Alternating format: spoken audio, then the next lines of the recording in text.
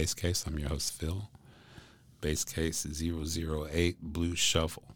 I think I'm getting to the end of blues episodes for you guys that are listening, and I'm getting more and more listeners all the time, but probably not, maybe.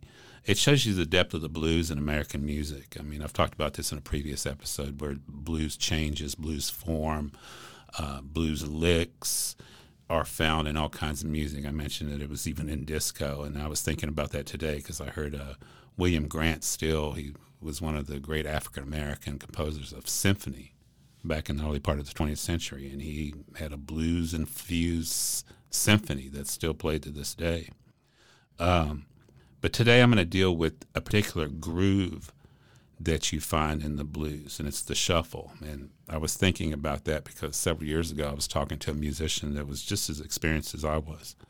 And I told him that I was looking for a chart for my jazz ensemble, my jazz big band. And I said, I'm looking for a shuffle. And I was talking about it, and he finally says, I got to ask you, what's a shuffle? And I said, it's a particular groove. And then I kind of came up short like we do a lot of times with music, instead of being able to give the academic response, it's kind of a triplet feel, I just sang the line, do, do, do, do, do, do, do, do, do, do, do, do, which everybody has heard.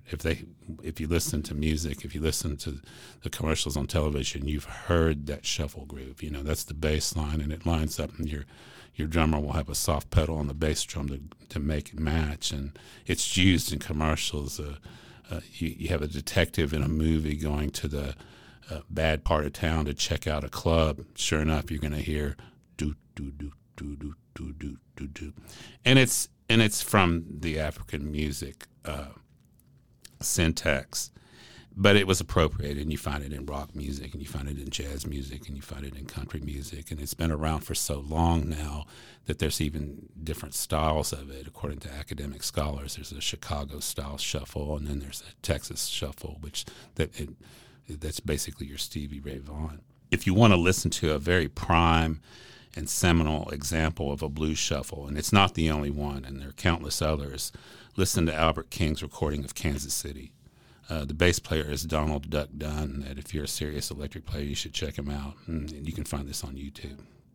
But for bass players, I break the shuffle groove down to two simple formulas or two simple grooves, and one of them is just like the one you heard me sing, where I'm just playing the groove on the root. And that will get you by, I've been on gigs where they say, hey, let's do a blues, and the drummer will start off with that shuffle, and let's say, hey, let's do one in A, and that will save you. So here's example one.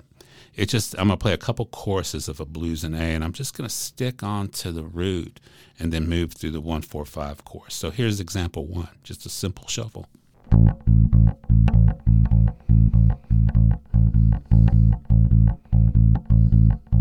Nice and easy, just pedaling that A, going down to the D, or going up to the D, back to the 1, and here's that 5 chord, to the 4 chord. You've heard this, simple blues, that this will get you through it, and sometimes the simplicity of it is what all you need. You don't need to make this more complicated. This is what sets the foundation for your soloist. Just going up to the D. I'm not doing anything outside of playing the roots, and nobody will think anything less of you. It's when you start doing different things with it is when you start getting yourself into trouble. So start with this if someone calls something like that. 5 and 1. There you go. Simple, right? Okay. Now here in example 2, I'm going to do the same groove where I'm staying on on the root of each chord, same key in A, but I'm going to add some little cliche runs and fills in the line, particularly on the back end of it. You're going to hear something that you've heard on numerous recordings, and these little fills are something, and sometimes the guitarist plays them and you double him or you double what he's playing. So check this out. Same thing, just a little bit more to it though. So here's example 2.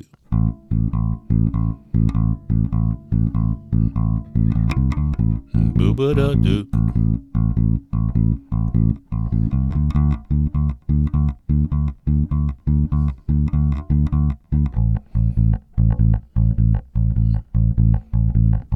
Here we go. Here it is. And here's this part, which you've heard on numerous blues recordings. Second chorus, same thing.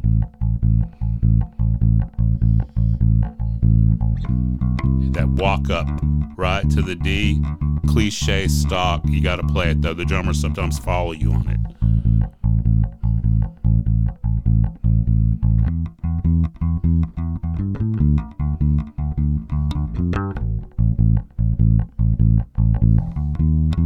Yeah, I'm thinking of maybe Pride and Joy by Stevie. He does that line, and probably on countless other tunes by him and numerous blues artists. So check it out, and it's just something that you've heard, and it's handy to have.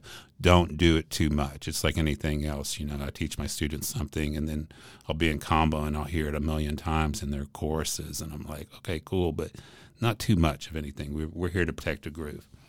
Okay. Example 3 is a little bit more. I'm going to open it up a little bit more. And this is where I take the chord and I play around with it a little bit. But I'm basically just arpeggiating chord. This one's in B flat. I took this from a Tyrone Wheeler record. He played bass on an Aebersold, and they wrote all this out. And I remember studying this. And what you're going to hear is I'm going to be not only moving around the chord, but I'm going to be inserting these eighth note triplets, which are a big part of this. You know, you're playing in that groove. Do, do, do, ba, da, do, do, ba, da, da, ba, da, da, ba, da, da.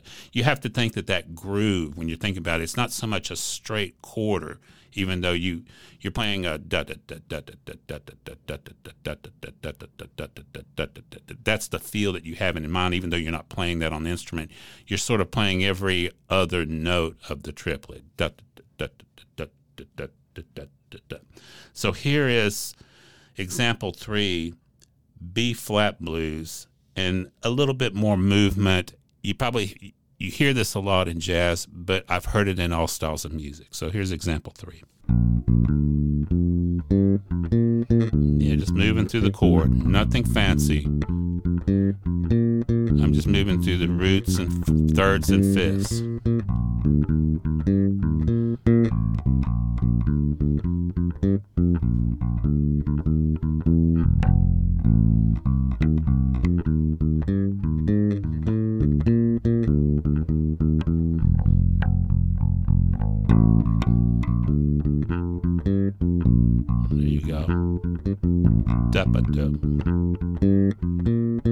Just a walk down.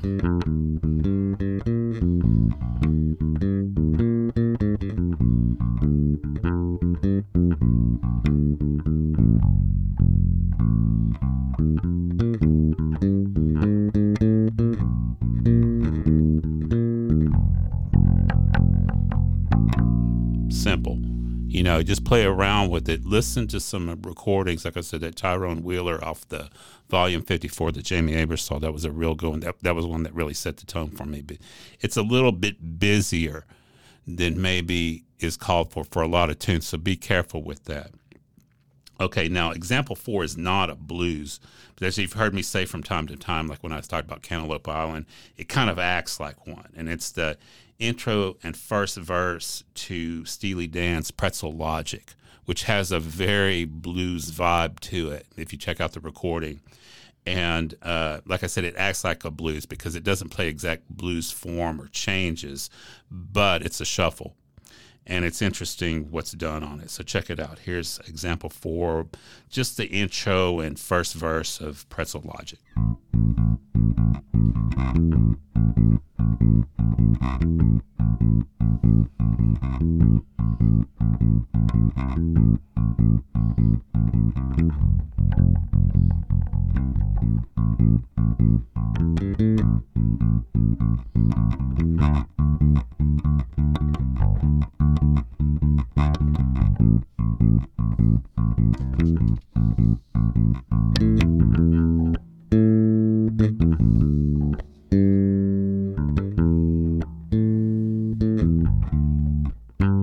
That's that little breakdown at the end of the verse.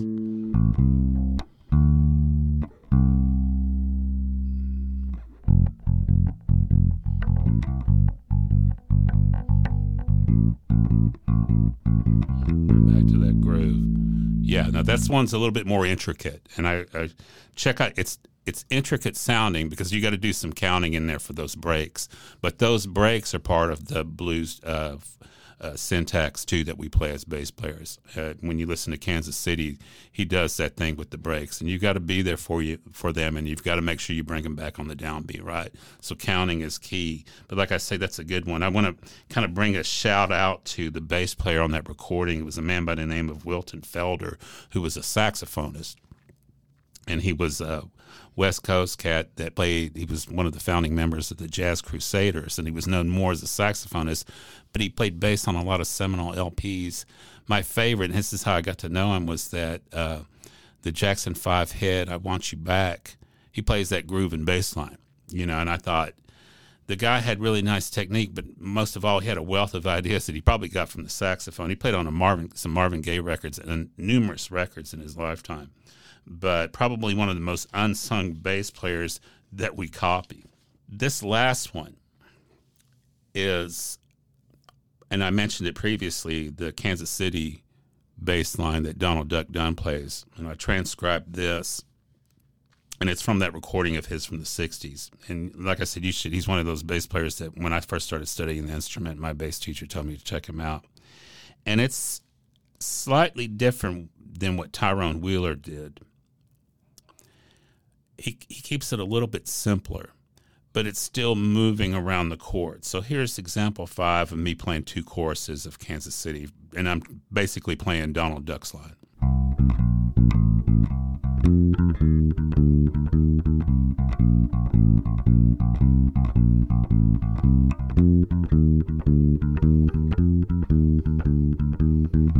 You're just moving around the chords, but grooving. And you still feel where every chord is. And here's the top of the form 1 to the 4 chord. Here's the 4 chord. Back to the 1. Now here's the turnaround 5 chord, 4 chord.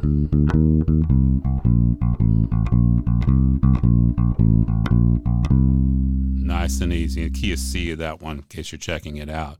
Now, I say easy, and I mean it too. It's the simplicity of it, what these lines that these guys like Tyrone are playing, or what Wilton was playing, or what Donald Duck Dunn was playing.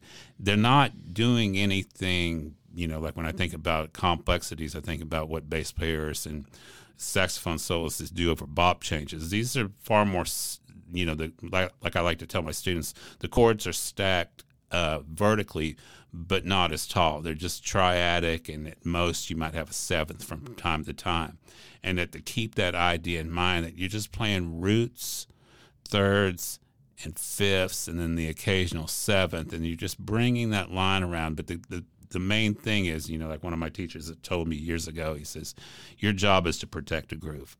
And that, if it just calls for that simple laying on the root and staying on the root and moving through the changes, then that is your job to do that. So think about that when you're practicing these grooves. And I will talk to you very soon, and I think I'm going to have something different besides the blues next time. So this is Phil signing off with Bass Case.